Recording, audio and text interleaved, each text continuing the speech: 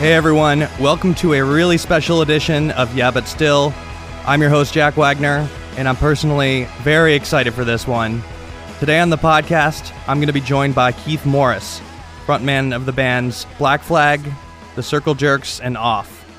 For most people, this man needs no introduction. For those not familiar, I'd actually be willing to bet that you are familiar in some way and just don't realize it. Because this man's career has had a huge ripple effect on not only music, but culture and art, and I don't know, it's truly hard to measure. In 1976, Keith Morris formed the band Black Flag in Hermosa Beach with his friend Greg Ginn, and basically birthed the genre of hardcore punk music in Southern California. He then immediately after went on to form the band The Circle Jerks, and it's no exaggeration to say that these bands changed music and culture forever. Even the album artwork and the flyers for their shows were incredibly influential. Black Flag has probably one of the most iconic band logos of all time, and certainly the most replicated. Even if you know nothing about punk, I guarantee you've seen this logo before. Like I said, it's really hard to measure the impact of Keith's career. I'm so excited to have him on as a guest. I really wanted to do this interview justice, so I brought on the pod's official punk expert, Brace Belden, to help co-host. This is going to be a two-part series. Part 2 and a video version of this entire interview are going to be available on Patreon this week. So if you want to hear part 2 or watch the video version, sign up for our Patreon, patreon.com/yeahbutstill. And with that being said, this is part 1 of our interview with Keith Morris, and I hope you enjoy. I'm about to have a nervous breakdown. My head really hurts. If I don't find a way out of here, I'm gonna go berserk 'cause I'm crazy and I'm hurt. Head on my shoulders, it's going berserk. All right, welcome to Yeah But Still. This is a very special one. In fact, a year in the making. Filling in for Brandon, I brought in an expert with me, Brace Belden. Hello. Many of you know from True and On. Maximum rock and roll. Let's there we go. Let's get Yep. the credentials for this one. Exactly. And had to sub you in because we have a very special guest. A year in the making, Keith Morris. Special. Very special. Very special guest. A year in the making, or a year in the baking, or whatever. So you asked me to be on this show. In July of last year, technically. Okay. Via Autry of one of your bands, Off. A pleasant surprise. Very pleasant surprise. But yeah, I mean, Keith, of how many bands can we name, Brace? Black Flag, Circle Jerks. No, let's start. There's AC/DC, and then there's the Beatles, and there's the Animals while we're in the A's. There's Aerosmith. There's ABBA. There's ABBA. Yeah. Allman Brothers. Would we consider ABBA a band, or are they a group? Vocal group with a couple of guys who are actually musicians that write the songs?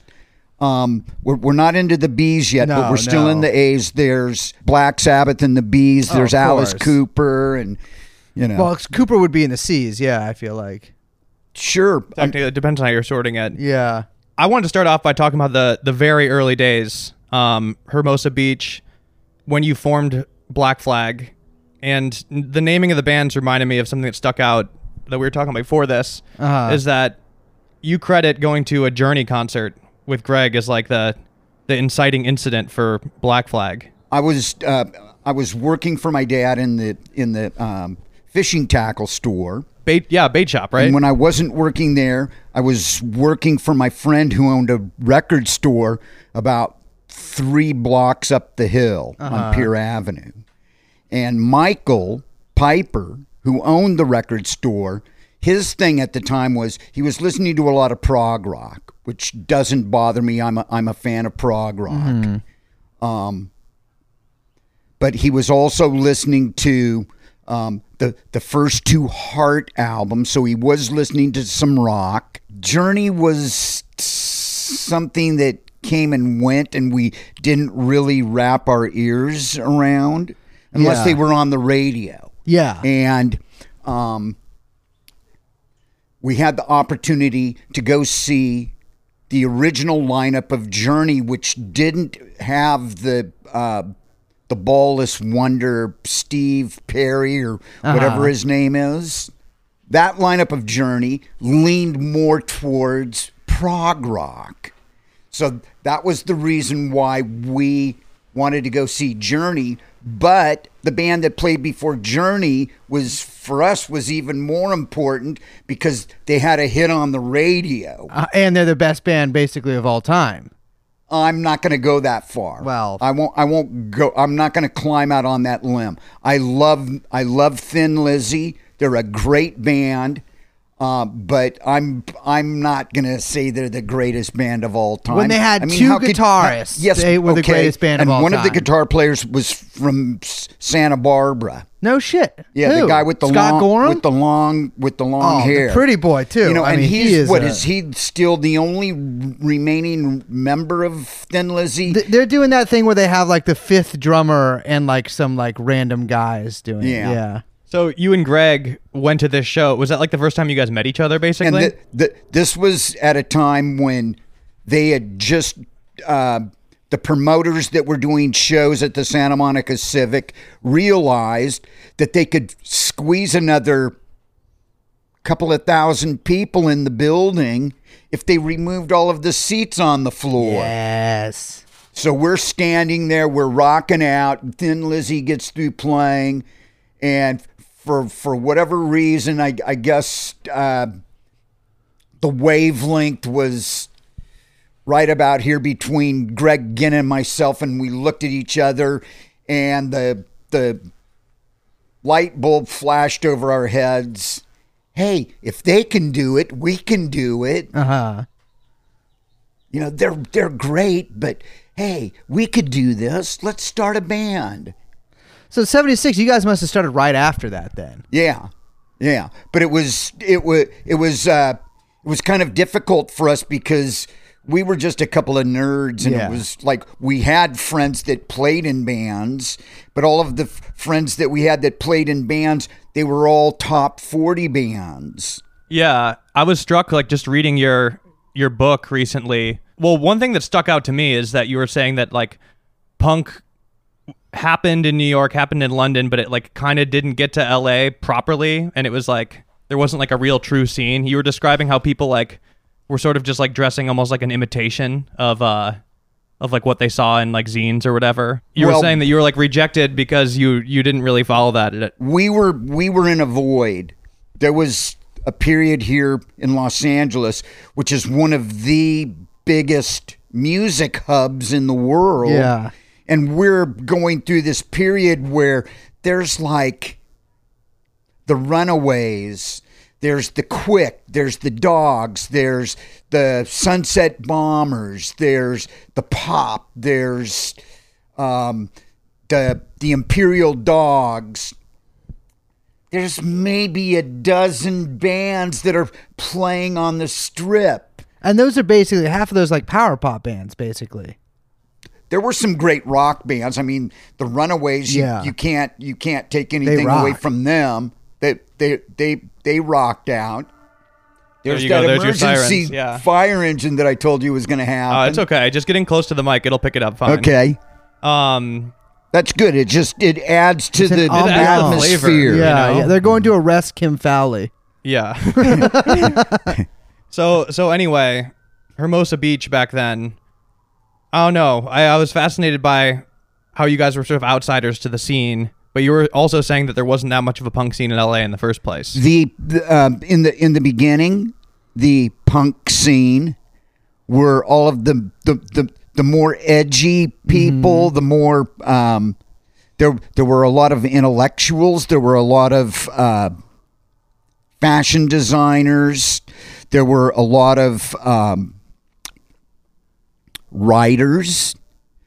Some of the people that performed in the bands also wrote, like some of them were staff members for Slash magazine. Yeah. You know, that would be Chris D, who was in the Flesh Eaters, and he ultimately ended up What a signing band. the Misfits and the Gun Club, and I think he might have played a role in signing the Blasters, and he was friends with X, and there were some incredibly and amazing people that were part of the scene, but it was very cliquish. Yeah, it was like from what I always understood, it was like very arty people that hung around like the Mask or whatever, and like it seems sort of similar to San Francisco in that way, when it's like a lot of like art students.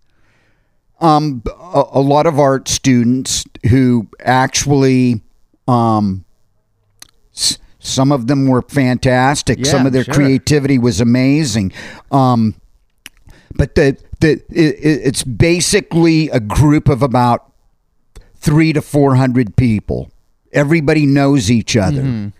And there started to be more shows happening, and being fans of music and having become fans of punk rock music, we wanted to hang out. We wanted to be a part of it. Yeah.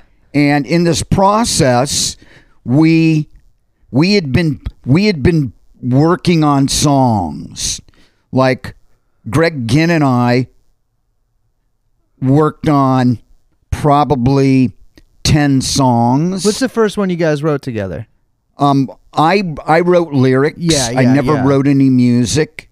So Greg was basically, he was the creative engine, and maybe he was inspired by me because I was such a freak. I was like the Tasmanian devil. Give me a 6-pack of beer and I'm leaping off a 7-story building and hoping that there's a swimming pool down there. Yeah. And hoping that I managed to land in the deep end of the swimming pool and not in the jacuzzi. That would not have worked. What was the first one you wrote lyrics for then? I wrote the lyrics to Wasted. Okay, that And- makes sense. I wrote a couple of other sets of lyrics that ultimately weren't used. When I left, there were 16 songs. Yeah. And we were working on another 4 songs, and they were pissed off at me because my engine just was, I was just kind of idling. I was upset that we were spending more time rehearsing and there were no shows coming up. So it's like I gotta go out there and I gotta hear some of these bands. I gotta hang out with some of my newfound friends. You know, who would have thought that you were on the cusp of like starting this whole career back then? You know, because at the time you were talking about you were mostly like partying, doing drugs, and then like it sounded like Black Flag was really casual for a while. We were, because we had no agenda. Yeah. Yeah, you're playing for like oil rig workers and stuff. We didn't even know how to book a show. Yeah. And so people would come to us and like the Standard Oil refinery. They played at that El Segundo like oil. You know that refinery down by the beach that kind of stands out. Yeah, near the yeah, airport? yeah. You guys played at a bar within there. They had a little, like, we called it the Workers' Playhouse. What the fuck? That stuck out to me as like how many of these shows, how many people probably accidentally saw Black Flag and like perhaps still don't even know it, you know, just random, because you guys were playing for like people that didn't want to see you. We were playing for whoever would stand Yeah. there and want to kill us. Yeah. Including that that infamous show at the Pollywog Park. That was a good one because it was a Sunday afternoon in the park and all of the families were there and the little kids were feeding breadcrumbs to like ducks and whatever else was floating around in the pond, and we had but Greg Ginn had convinced the head of Parks and Recreation for the city of Manhattan Beach. Yeah. To let us play in the park. Oh, that's a bad idea. In the Shell, the band Shell, because we were a cover band that had a few jazz songs. And that somebody described that as us sticking the needle in the ass of the community. Yeah, I can see that. I mean, it's funny that you say that you're like, I was just like more interested in partying, because Black Flag, to me, when I was like learning about punk or whatever when I was younger, it always seemed like the worst band to be in, because it was like every interview you read with like, I don't know, Henry Rollins, where he was like, yeah, we practiced for 16 hours a day, 7 days a week. It's like, well, I thought the point of being in a band was that you had something to tell girls that you did at night. Well, you also have to take into consideration that Rollins comes from military. Yeah. So he's got that regimental. Yeah, like, yeah. We're going to go out there and we're going to kill them because I lift weights and I've got tattoos and all of that fun stuff. Yeah. I was kind of just along for the ride that was going to take me to the party. Yeah. And, normally when you think of bands, it's like you think of Motley Crue and Girls, and mounds of white powder strategically placed at the party, and an endless flow of adult beverages.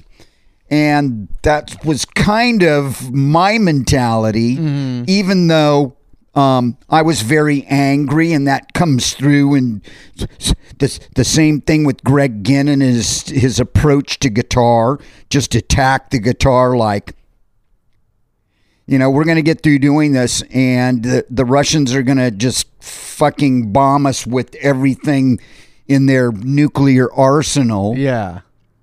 So there's not going to be a tomorrow. So we're just going to like rip up tonight. We're just going to take the biggest, whitest bite out of all of it and hope that it tastes good. And maybe there might be a tomorrow.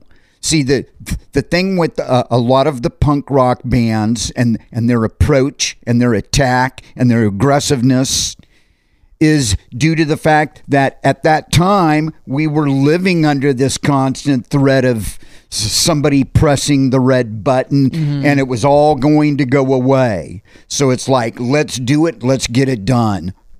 And the situation stemming from Pollywog Park was that we had created this air, this mystique, this people talking behind our backs like they're terrorists. They're going to corrupt our kids. Oh, look at what they're doing and what they're saying. And how can you stand this? And they're just the most evil people, and they're making our kids turn into this army of punk rock zombies. Yeah. And, it's like, we got to run them out of town. We got to take this to the city council and in front of the mayor, and hopefully the chief of police will be there with his lieutenant and the sheriff and all of these guys. And we got to the point where we couldn't drive away from any of the places where we lived without having somebody on our tail. No shit. That's insane. Like, we would be followed all the way up Pier Avenue, heading north on Pacific Coast Highway to Artesia to get to the freeway to get to Hollywood or downtown LA or wherever we were going to see a band. And those situations were few and far between. And because, getting back to Henry Rollins, we are 16 hours a day because it's our job and it's what we do, and I love my job and hooray for us. I let everybody know that we were rehearsing a minimum 5 to 6 days a week. Yeah, I mean, that's insane. there would be that one odd night where we would actually, like one night I talked the guys in the band to cutting our rehearsal short so we could load up the vehicle and drive up to the Whiskey A Go Go to see AC/DC on their first U.S. tour. Uh-huh. And they were all thanking me after that. Like, well, we've never heard them. It's like, how could you talk us into going and seeing this band? And afterwards it was like, that was awesome. Yeah. Thank you for convincing Yeah, that was us probably to go. incredible. Yeah. AC/DC first tour here? Yeah. Yeah, probably insane. Yeah, I think they played, it was either 2 or 3 nights at the Whiskey A Go Go. That's what all of the bands, all of the touring bands, see, getting back to the amount of bands that were happening in our void, our musical desert. Like, there were no buildings. It was just all sand and maybe some grassy knolls here and there and some cows and some wild animals that have come down out of the hills. There was, like I said, about maybe a dozen bands happening before punk rock. And all of a sudden, I don't know what happened, but all of a sudden there's more local bands happening. Yeah. And the scene's starting to get bigger. And it was amazing watching it. But, you know, LA being one of the biggest musical hubs in the world and having this period of like nothing going on. Yeah. The only thing that was happening on the Sunset Strip would be like AC/DC showing up for 3 nights, or some of the limey bands would show up. Susie and the Banshees would play a couple of nights, or the Ramones and Blondie. I remember seeing the Ramones and Blondie at the Whiskey A Go Go. That was a great bill. Cramps. My dad told me that Debbie Harry once like sweated on him at the Mabuhay Gardens, and he said it was like a really transformative experience. And he for him. never washed that. Didn't take a shower ever again in his life.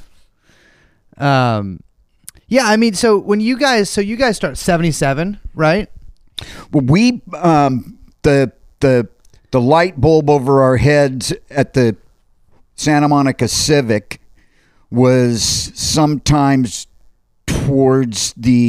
somewhere towards the end of 76. Yeah. And Greg and I would get together in his living room, and he had a amp and speaker that he played through, and I plug a mic into the same rig. Yeah. And the both of us played through this the same thing, little speaker thing. And we did that probably for a couple of months. You know, it was like, we're not getting together every night like we did when we started rehearsing. You know, the regimental thing with Black Flag didn't happen until Chuck Dukowski joined the band, because Chuck Dukowski showed up and said, I'll play with you guys, but we're going to start rehearsing like a real band. And that's when the fun got sucked out for me. Yeah. Was there a moment where you kind of like had the light bulb go off and be like, oh, Black Flag's like we're a real band, people are going to take this seriously? Was there like a show or that moment, like when it dawned on me that we're for real, happened over here in West Hollywood at a party after one of the shows we had attended. And we had a difficult time trying to crack the nut of what would be the clique of people here in Los Angeles and Hollywood, the punk rock people. We happened to be in a room in an apartment, and whoever was putting the platters on the turntable, I think it was Fast Freddy, who was the creator of a fanzine called Backdoor Man. Yeah. He just apparently said, I need to get a couple of beers and I need to have a smoke out front and I need to get away from being the DJ because we've kind of run out of records here. This record collection is not very big, so I've played whatever I'm going to play. Chuck Dukowski had a copy of the Nervous Breakdown EP with him. And when Freddie gets up, Chuck plops himself down on the floor next to the stereo system and puts Nervous Breakdown on, and the people in the room, and we're talking about, these are the elite, these are the people that you want to talk to if you want to get anywhere doing this kind of music. These are the people you need to impress. Everybody in the room, there were probably, I want to say, about 30 people, maybe 40 people. That would be pushing it. Everybody took like a couple of steps back. And you could see a couple of jaws dropping to the floor. And Chuck plays the first couple of songs, and then he flips it over, and I think it's 3 more songs on the B side. And once he gets through playing all 5 songs, we had Claude Bessie, Claude Kickboy, who was like the main guy at Slash magazine, Frenchman, right? Yeah. Just like his comment was, "You guys made that. You weren't supposed to do that." and he and I became really good friends. Yeah. What do you think he meant? You weren't supposed to do that. Like, what do you? We looked like we had just purchased 20 tickets each to follow the Grateful Dead around for 20 shows. Well, that's not. I mean, that's could be true in the case of Greg, right? Well, he is a Grateful Dead fan. That's what. Yeah, he's famously a Grateful Dead freak. People want to hold that against him, but hey. The thing with the Grateful Dead is when they're great, and there's all that dilly-dallying, dwiddling, deedly-doodly stuff that they do that is just not that happening. But one of the very first concert that I saw at the Hollywood Palladium was the Grateful Dead, and they were fucking happening. Yeah. Like, I'm in this room. I've never been in a room like this. There's 4,000 people in here. There's people. They're doing their marathon. Yeah, and they play for like 4 hours, and it's like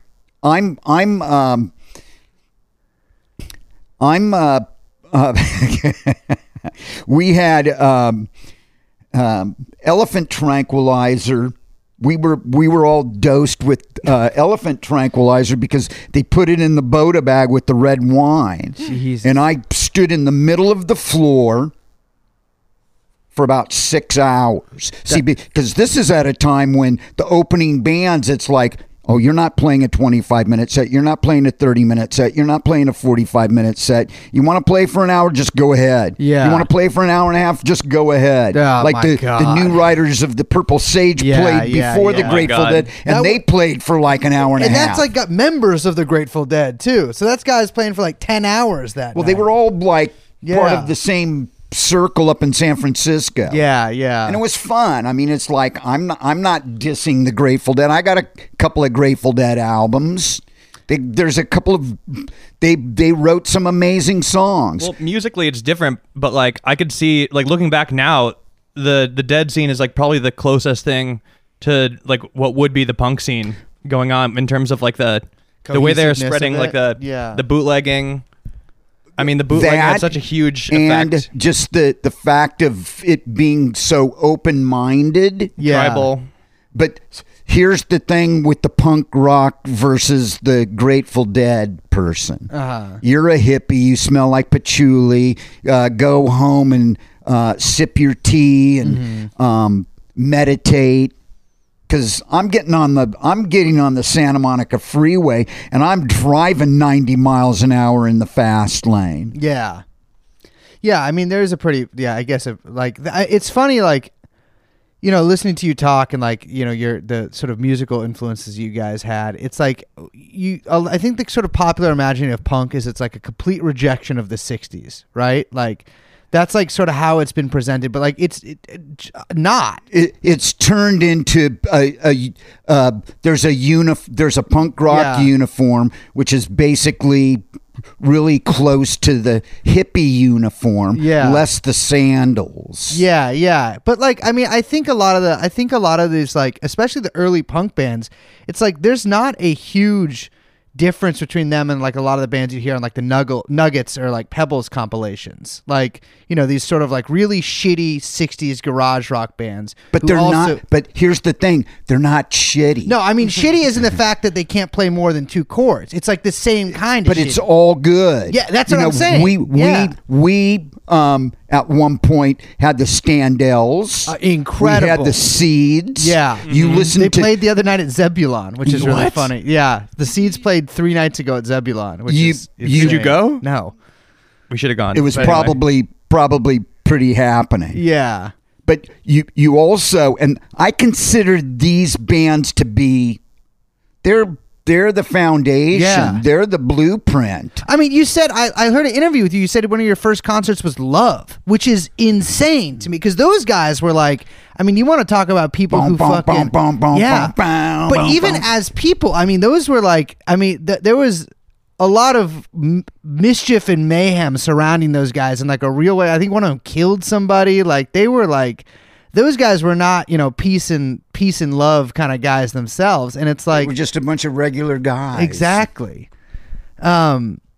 So you got this fucking record out. You're finally like impressing, you know, these kind of like LA, you know, Yeah, all of those industry people were taken aback. It was like, what is this? Well, it sounds a lot because if you listen to like, I'm trying to think of sort of like the harder sounds of like early LA stuff, but like, I mean, I love all this shit. I love the Weirdos, the Randoms, all these bands, but like, it's very sort of like ultra melodic and like kind of like a little Devo inflected some of it and bright. It's all really bright. And that Nervous Breakdown record is just like, it's really prototypical for a lot of stuff that would come afterwards. It's like the beginning of hardcore, really. And it's like almost it's like an evolution of the sound. And we, while we were doing all of this, didn't realize that we had created the idea and what would eventually become hardcore. Yeah, that's. Do you feel bad about that? You know, we're just a bunch of guys making noise. Yeah. That's what we wanted to do. There was no premeditated, well, we're going to do this and we're going to do that and we're going to do this and the money's just going to fall out of the sky and we're going to be rock stars. There was none of that. It was, we come from working class and it was like all we knew how to do. Piggybacking on what you were saying is how punk is presented as like this rejection of the 60s. You know, straight edge hardcore is like presented as like this direct rejection of what you guys were doing. And I wondered was that even like on your radar, what was happening with like some of those bands later on, like Uniform Choice and those guys? Well, we played with a lot of those bands. We rubbed elbows with a lot of those bands. We've seen a lot of those bands. And the mentality was that, yeah, so we did this before them. Yeah. And we obviously set an example, and maybe all of these other bands were the ones that looked at us and said, I want to be like that, or I don't want to be like that, or he's this or he's that or she's this or whatever. We never really paid attention to any of these. You know, it's like the art critic that goes into the museum and he stands in front of the painting and starts to intellectualize, well, the artist was thinking this when he was doing this, and rather than just like being blown away by the piece of artwork and who cares what the guy was thinking or whatever she was thinking when they were painting it. It's just like, this is fucking brilliant. Yeah. It's crazy how much was going on back then in such a small area, especially even when I've heard you talk about Hermosa Beach. and like all of the guys, so many people lived within like a 3-block radius of each other, and so many things that had like a big ripple effect seemed to happen like randomly, like Ray Pettibon, like all of the ideas he gave you, and then we were talking before, like you say you named Gun Club just like casually. That's talking to your insane. roommate. I didn't know that, but you named the band Gun Club. And Jeffrey had written a song. He said, "I'll give you this song," and we were struggling to. Our creative thing was swirling and happening so fast that it was like it was kind of getting out ahead of us. Yeah. For those who aren't familiar, this is with Circle Jerks now. Yes. Yeah. We jumped ahead a bit. But Go still ahead. the South Bay. Yeah. And one of the things about Jeffrey Lee Pierce was he loved all of the music, all of the like modern new music that was coming out of the South Bay, like The Last. Oh yeah. And the Alley Cats. Uh-huh. And the Red Cross guys. He loved them. So many of these guys and so many like seemingly like little moments had these like monumental effects. Okay, well, here's we're going to go back to Hermosa Beach. Please. And what kind of role the city of Hermosa Beach and some of the outlying other beaches, what was happening in these towns was there was an aggro, go for it mentality, because we grew up with guys and they're waxing their boards at 4:30 in the morning, and they're wearing their wetsuits and they're getting ready to go out into like freezing water, and we've got to do this because we got to. My first class, my home class starts at 8 in the morning, so I got to get as much surfing in as I can. It's like we're not waiting around to see the shape of the waves or what the temperature is. And when they're not doing that, they're skating. Yeah. Skateboards, sidewalk surfing. If they're not doing that, if it's raining or it's foggy or it's freezing cold, we're going up on the mountain and we're going to be doing some skiing. Jesus. You know, and all of that was leading to snowboarding. Which basically is another form of skating or surfing. So we were surrounded by like world-class people, you know, and we had this period where we were going through this thing where all of the redneck truck driving white supremacists, the people who were lacking intelligence, you know, that couldn't get past some cave stomp kind of thing, some you know, whatever was being played on the radio, somebody that couldn't get past the Eagles or the Hotel California is the greatest thing that anybody ever conceived. Like, go fuck yourself. We had these jocks, is what we called them.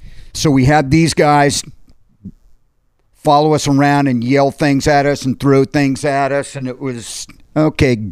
If that's what you want to be, then good luck. Drive your vehicle off the end of the Santa Monica Pier.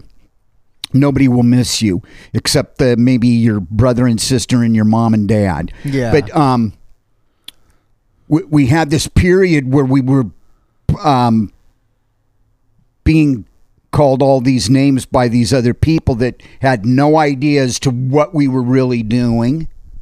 And so there was that friction, and you would think, you know, we were surrounded by athletes. There's a difference between an athlete and a jock. A jock is just, I'm the quarterback of the team, which means I'm going to get a blowjob from all of the cheerleaders. Yeah. You know, that kind of mentality. Mine. Where there are actual athletes who do what they do, and there's no training. You know, a surfer doesn't train to surf. A surfer just fucking goes for it. Yeah. That was part of our mentality. Just jump off the end of the pier and swim back in, you know. we had this riff with these people, and we were also surrounded by, like I said, all of these athletes, like world-class surfers, skaters, and we eventually, the Circle Jerks, we would have Team Alva as our road crew. I was going to bring that out. I mean, something that really surprised me is that you credited Tony Alva and his friends for starting stage diving. Was it or Circle Pit? Well, we're in Southern California. Yeah. So we have to be in the swimming pool capital of the world. Yeah. Yes. And what do you do at a swimming pool? If you're not jumping off of the diving board, you're diving into the pool. Mm-hmm. That's a stage dive. We had the slam dance, which some people call the circle pit. Mm-hmm. People on the West Coast call it the mosh pit. I mean, people on the East Coast call it the mosh pit. But they were doing it here. It's basically a guy riding a skateboard without a skateboard. Yeah. That's what that dance is. Do you think they actually started it, or is that kind of like in spirit, you think they? Because that just like, it was in your book and that really struck me. It was those guys. Yeah. Yeah. See, they started off with ZZ Top and Deep Purple and Black Sabbath, Ted Nugent. And for the listeners, moved into X and Fear and the Bags, and I could just go down a list of all of these different bands that happened here. You have Suicidal Tendencies, who they're a bunch of Venice skate guys that started a band and a gang, and it blew up from there. Yeah. Oh, and for the listeners who don't know, Tony Alva, one of the Z Boys, also like the first, I don't know, he kind of was the first like bad boy skateboarder that like sort of, I mean, kind of set the stage for like what most skateboarders are like now. But yeah, I feel like so that guy was sort of like set the a crazy tone. small world situation when I heard that. He had the brilliant idea to take it to the world. Mm-hmm. Yeah. Now, granted, some people, and there were a lot of the skaters at that time that were pissed off at him because he was making a living by doing it. Yeah. If you do something great, you should be able to pay your rent for doing it. So there were all of these like other skaters who were pissed off at him because he, like I said, was going to take it to the world. Yeah, there's switching tack a little bit here. One thing that comes up, I feel like consistently in interviews with you and in your book, is you were wasted for much of this time. Yes. Like, you were high as fuck and drunk as hell until what, 88? All the way till 88, yeah. Which is I think it's funny because like I think hardcore has this reputation of like, well, depending on kind of what band, but like not like straight edge, but like can't get laid, don't really drink that much, just interested in like, like putting out this aggression. Being Mr. Macho Guy. Exactly. Macho my experience man. with hardcore is I was trying to get as many pills as possible and as drunk as possible, as much as possible.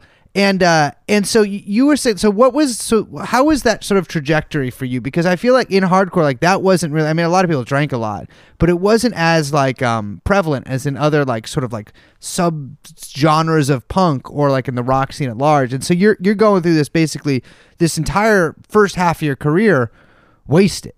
There were a few people that hung out around me knowing that I had some party favors attached to me somewhere. And I always was never stingy. Yeah. So there were people that like, well, there's Keith. He's at some point there's going to be a case of beer hidden somewhere. Yeah. And I had some friends, some of these people that hung out because they knew that I was probably going to have a bindle of blow, and they wanted to be a part of it. Now, I don't know if they really considered me a friend or if they just considered me the guy that had the party favors. Yeah. I never really paid attention to that because when I was doing all of that stuff, I was having a really great time. And you want to talk. You're on cocaine. You want to talk to people, so you'll hang out with just about anyone usually. Yeah. There was a story from your book that like one of your future friends like walked up to you and just like poured a beer over your head, and you like sized him up and realized you couldn't fight him, so you just offered him cocaine. That was my friend Durf Scratch, R.I.P. Was it Fred what was he the in? bass player in Fear. Yeah. Well, those guys were fucking huge. For some reason, I was really attracted to them. Yeah. I loved their aggressiveness. I loved the humor. Unfortunately, some of us would find out later on that the humor, it sounded like humor, but it was for real. Yeah, they kind of remind me of Andrew Dice Clay like that. Well, Andrew Dice Clay a little less, but they had the same sort of like that same energy as Andrew Dice Clay, but it was sort of a And there's another side to Fear, and that is they leaned heavily on Frank Zappa and the Mothers of Invention. Yeah. Like real herky jerky. Yeah. The music was Not kind my of shit. Yeah. going in different places. It wasn't just because they were a hardcore band too. But what Spit was the rhythms that he was playing on the drums, and he had a steel can and like a 5-gallon empty steel can instead of a floor tom. He was doing some pretty amazing things on drums. It wasn't like he was just a typical boom bop type drummer. He was getting into some like really, really creative rhythms. DJ Bonebreak was the same. DJ who was the drummer in X. Yeah. So we kind of jumped ahead already, but it sounds like Black Flag ended, or your involvement in Black Flag ended kind of like just sort of like drifted out at a certain point until it was like... I was in the band for 3 years. Yeah. In that 3-year period, we went through 4 bass players, 2 drummers, and how many different rehearsal places did... we had an office space on Aviation Boulevard in North Redondo, where it was basically a realtor's office. And we went back over to Hawthorne Boulevard behind the Carpeteria and went through their big dumpsters and just pulled out whatever big rolls of for soundproofing. Big rolls of carpet, just like ugly used, piss stained. We had a razor fall out of one of the... Jesus. I mean, I got crabs from one of the... opening one of the rolls. And you got crabs from opening one of the carpet rolls. Yeah. Yeah, all right. I'll let that one lie. So Circle Jerks formed pretty quickly after that, right? Like almost immediately. It was I had nothing to do. Yeah. Black Flag. I mean, I'd left Black Flag. Now, what I'd heard much later on when I was doing Flag and hanging out with Chuck Dukowski on a regular basis and becoming friends with him, because when I left, he was like the last person I wanted to talk to. Yeah. I had found out that they were really upset with me because the progress of the band I'd impeded the progress of the band because I didn't want to learn any of the new songs. I didn't want to learn the lyrics. Yeah, which it's is like my mentality at that time was, what for? We're not going out to play. Yeah. What are we going to spend another 2 months rehearsing 4 or 5 hours a night to learn these songs? Yeah. It's like, what for? Yeah, yeah. And I had basically come to the end of the trail with those guys. And the three of them were mad at me. Chuck would tell me that Greg wanted to fire me, but Greg couldn't figure out a way to tell me you're no longer wanted in this band because he and I started Black Flag. Exactly. And it's like, who has sort of the authority there? Or whatever. Yeah. You know, how does Paul McCartney tell John Lennon that he's fired? Paying a guy to shoot him. Go record a record with Yoko. Yeah. So Circle Jerks are your Yoko.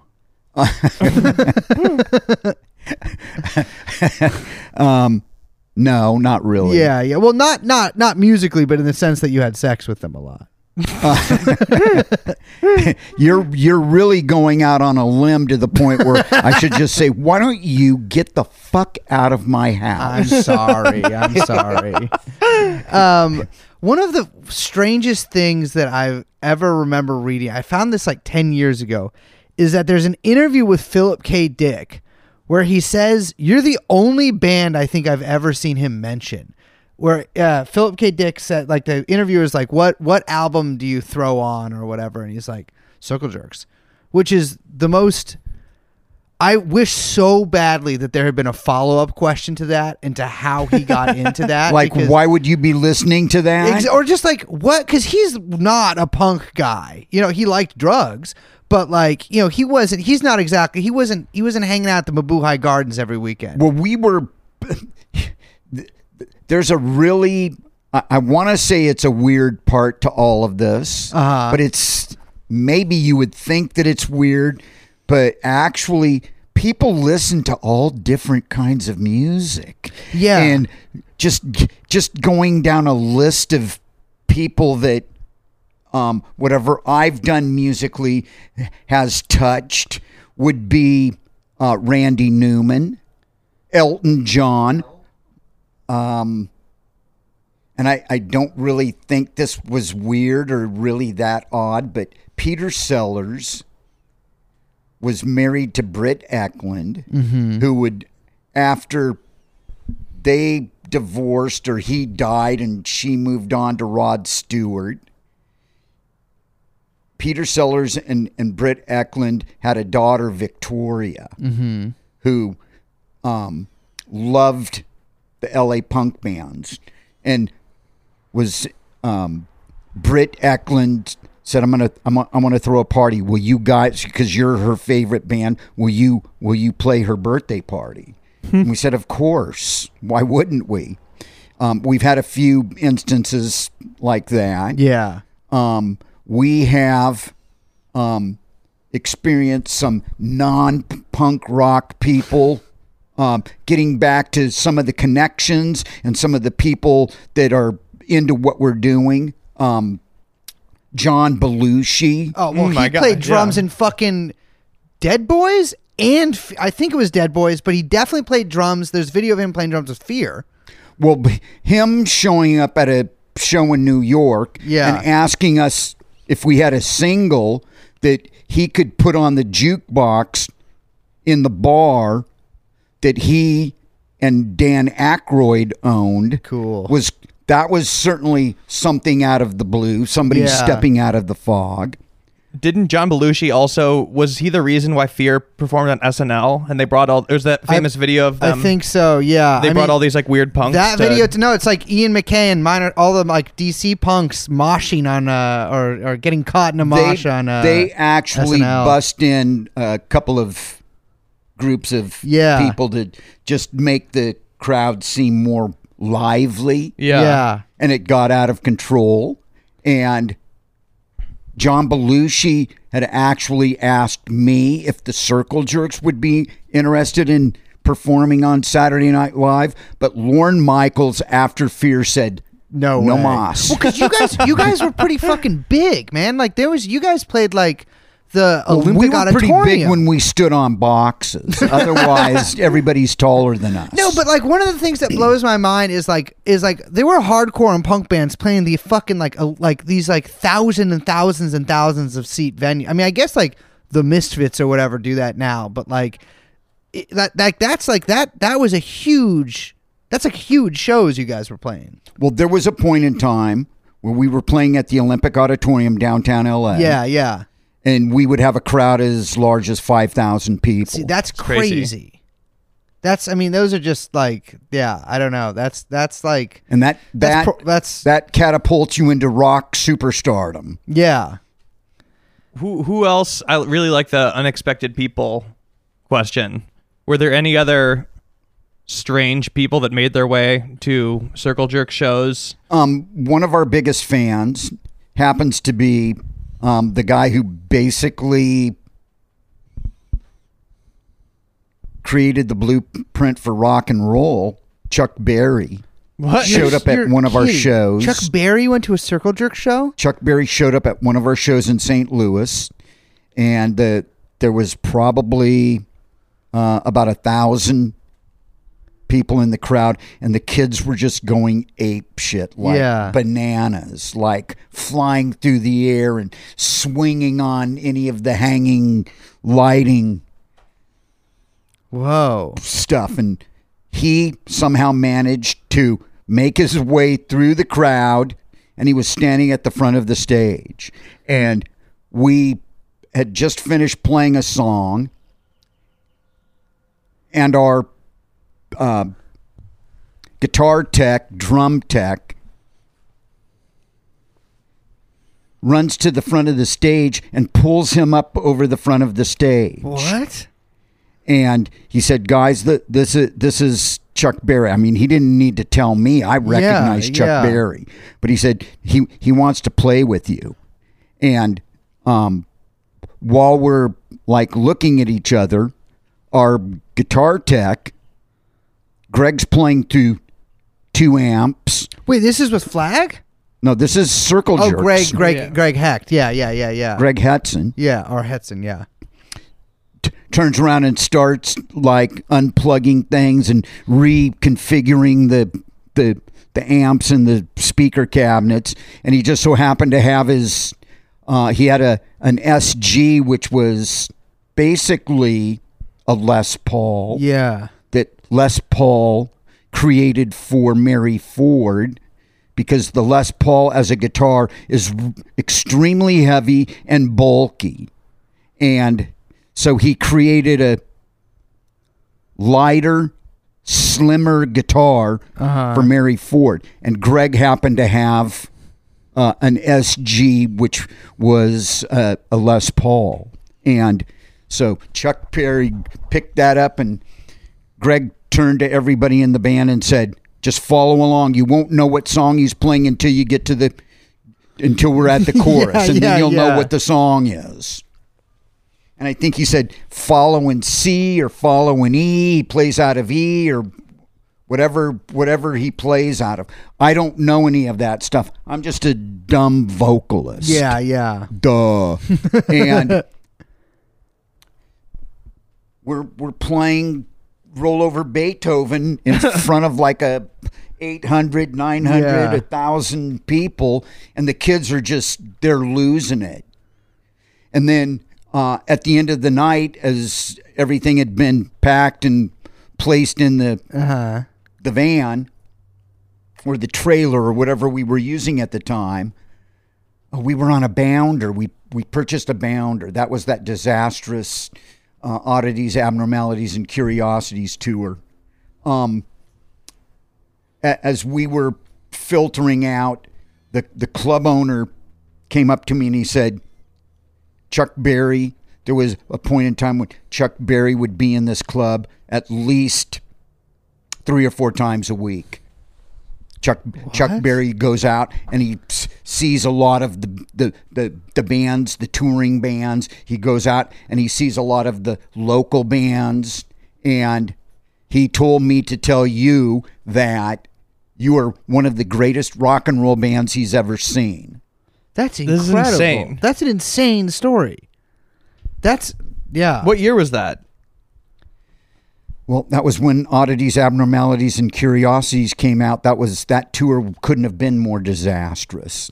How come? We signed with a major label, and it just turned into a nightmare. Yeah. That seems like, because that was the 90s, right? Yeah. Yeah. That was like, the 90s seem weird because a lot of like the punk bands that like sort of stuck around had staying power through the 80s ended up signing to major labels, I feel like in the late 80s or early 90s. And, I mean, major labels have never been particularly, like, unless you're the biggest band in the fucking world, like, you don't really get a lot out of it. And it seems like a lot of... You get a cash payment up front. Yeah. That basically you owe back to the record label Yes. for the rest of your life. Yeah, they indenture you. And so that's like, was that like a major, because like that at that point you guys were playing like Warped Tour and stuff like that in the 90s. We played a handful of dates on the Warped Tour. We weren't really a Warped Tour band. I we guess were in my head the you guys older played more. guys, but we were allowed to get into the Warped Tour because of Bad Religion. Mm-hmm. And Greg was playing in Bad Religion at the time, so it wasn't like something we looked forward to going out on tour on the Warped Tour with all of those bands that the majority of us wouldn't listen to unless we were like in a situation where we were being tortured. Yes. Guantanamo Bay type music. Yeah. You know, they blast at you while they're interrogating you. Well, we can say that, but normally that's kind of like, was Ministry? They used there is a list of songs that were used. I forgot about that. Yeah. There was a Cannibal Corpse song, I think, that they used. That makes sense. Sort of like death metal kind of shit. Yeah. They were in Ace Ventura: Pet Detective. Yes. I think Cannibal so. Corpse Yeah, is he in that goes and movie. moshes. Yeah. Yeah. I've never seen it. Oh, it's a great film. And didn't it win several Academy Awards? Yeah, I mean, Jim Carrey is probably one of the best. I mean, he's more a thespian than an actor. Very Shakespearean of him. Didn't you also briefly? I heard you played with Red Hot Chili Peppers at some point. I found myself in a room with them where they were just losing their minds because it was probably the biggest show that they had played up to that point. Getting back to the Olympic Auditorium with Suicidal Tendencies and the Minutemen. They're going to play in front of about 4,000 people. And Anthony Kiedis comes up AWOL. Where's Anthony? Where's Anthony? Anthony, where are you? Anthony. It was in this backstage room about the size of this room. It got to the point where I was thinking, well, why don't you click your heels a couple of times? Or why doesn't everybody all chant the same thing at the same time, and maybe he'll just magically appear in the middle of the room? He had, there are varying stories. The one story that I heard was that he got arrested because he had a couple of outstanding warrants. He was arrested for jaywalking. Oh my God, you're kidding. And then I would later on hear, I guess these are all conspiracy theories now. What else was there? There was, he scored some heroin and nodded out on his dealer's couch, which was totally possible. Mm-hmm. So whatever the reason, Flea looked at me and said, Keith, we need a vocalist. You're going to come up there with us. Now, granted, I'm I'd scored about $200 worth of cocaine in the parking lot. That means you can do anything. lot. And that was before the girl that I bought the $200 worth of cocaine gave me $100 before that, $100 worth of cocaine. So here I am, I'm rounding it off at about $300, and I'm probably about 12 beers in. And that's 80s So it's money like, too, right? Let's do this, Yeah. guys. I can do this. Do you know the lyrics? I didn't know any of their lyrics. That's what I was gonna be like, because I feel like they have a lot of lyrics. Yeah. Which is, What you see is what you get. yeah. Now repeat that 500 times. Yeah. So what'd you do? You just got up What there? you see is what you get. And jumped around. And Sherm Dog, who was the guitar player at the time, he knew some of the lyrics. So consequently, what they had done is they'd set up mics for everybody in the band, even for Cliff Martinez, who was playing drums. So everybody just chipped in. You know, here's a couple of lines here. Flea barks off a couple of lines. Yeah. And basically, I would just follow up with, what you see is what you get. That's incredible, because you'd probably known Flea was like around in the punk scene for a long time too. Like he's in Suburbia. He's one of the punks who lives at the house he there. played in Fear. Yes. He played with the Circle Jerks. He played in what I consider to be my favorite lineup of the Circle Jerks. And that was with Chuck Biscuits playing drums. I think played, I want to say with Flea, we played maybe 4 or 5 shows. That's a crazy And lineup. the drummer situation was, there were 3 different drummers over the course of these 5 shows. Yeah. And we played a show down at the Music Machine in West LA with the Blasters headlining. The opening bands were Spinal Tap and Slayer. What? And- Spinal Tap played this show? Yeah. And Sex Farm? I'm working on a sex farm. Great song. We played the show. This was probably my favorite Circle Jerk show. Yeah. And it was kind of the same situation that happened when Chuck Dukowski played the Black Flag EP in front of all of these people that knew nothing about that. All they knew was that we looked like we were going to the Peter Frampton concert at the Santa Monica Civic. Yeah. Everybody like just took a couple of steps back, and it was almost like they were afraid that we were all going to leap off the stage and start swinging our equipment at them, or start trying to take bites out of their arms or their legs. But Flea also auditioned for Black Flag. And I had don't no idea. I don't know why he didn't pass the audition, because he's as good as anybody that's played bass with them. I mean, I think that he's kind of one of the most famous bass players, I think. Yeah, probably of all time. Well, he's played with so many different people too. Yeah. Like Patti Smith and the dude from Radiohead, and Yeah, I mean, he's like... When did he audition and not make it in the band? I wonder. That's insane. Early? Must have been. Was it when you were in the band? no. Okay, yeah. No. Wait, one thing I would want to ask about Black Flag. When I was growing up, there was always sort of just like one of those things that people know, but nobody knows the source of, was that it was always like, oh yeah, the drummer Robo from Black Flag is like, that guy had been in a Colombian death squad and had to move to LA to like escape from Colombia. We were told that he was just in the military. Yeah. And we were told that when he got up here, it was arranged for him to be a foreign exchange student going to UCLA, which he would never do. Of course not. Actually, Robo was a bag man for the Cali cartel. No What? shit. And it's all good because he was not part of the scene where he was the guy that said, "You owe us money. I'm here to collect." Yeah. If I go back and tell my people you're not paying up, I can't tell you what they're going to do. Yeah. So it was Whoa. kind of like he worked for them, but he was not heavy-handed. He's not like he's He was not the one. He wasn't the guy that, he said the worst thing that he witnessed was they threw a party and they were showing snuff films.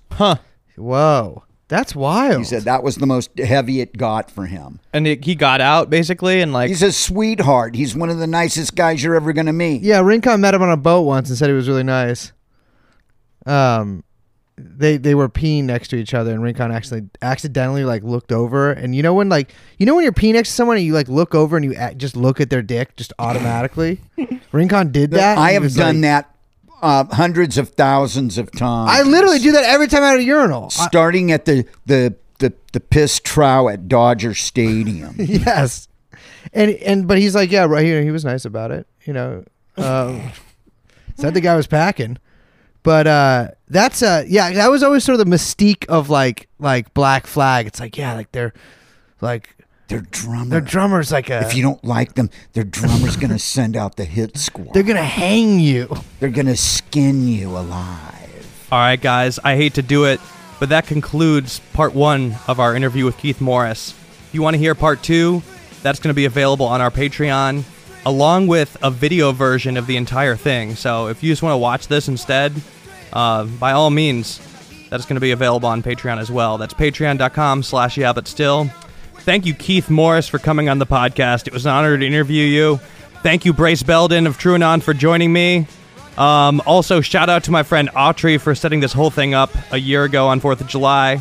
And folks, thank you for listening. I hope you enjoy part 2, available on our Patreon. Better trust us, teenage giant.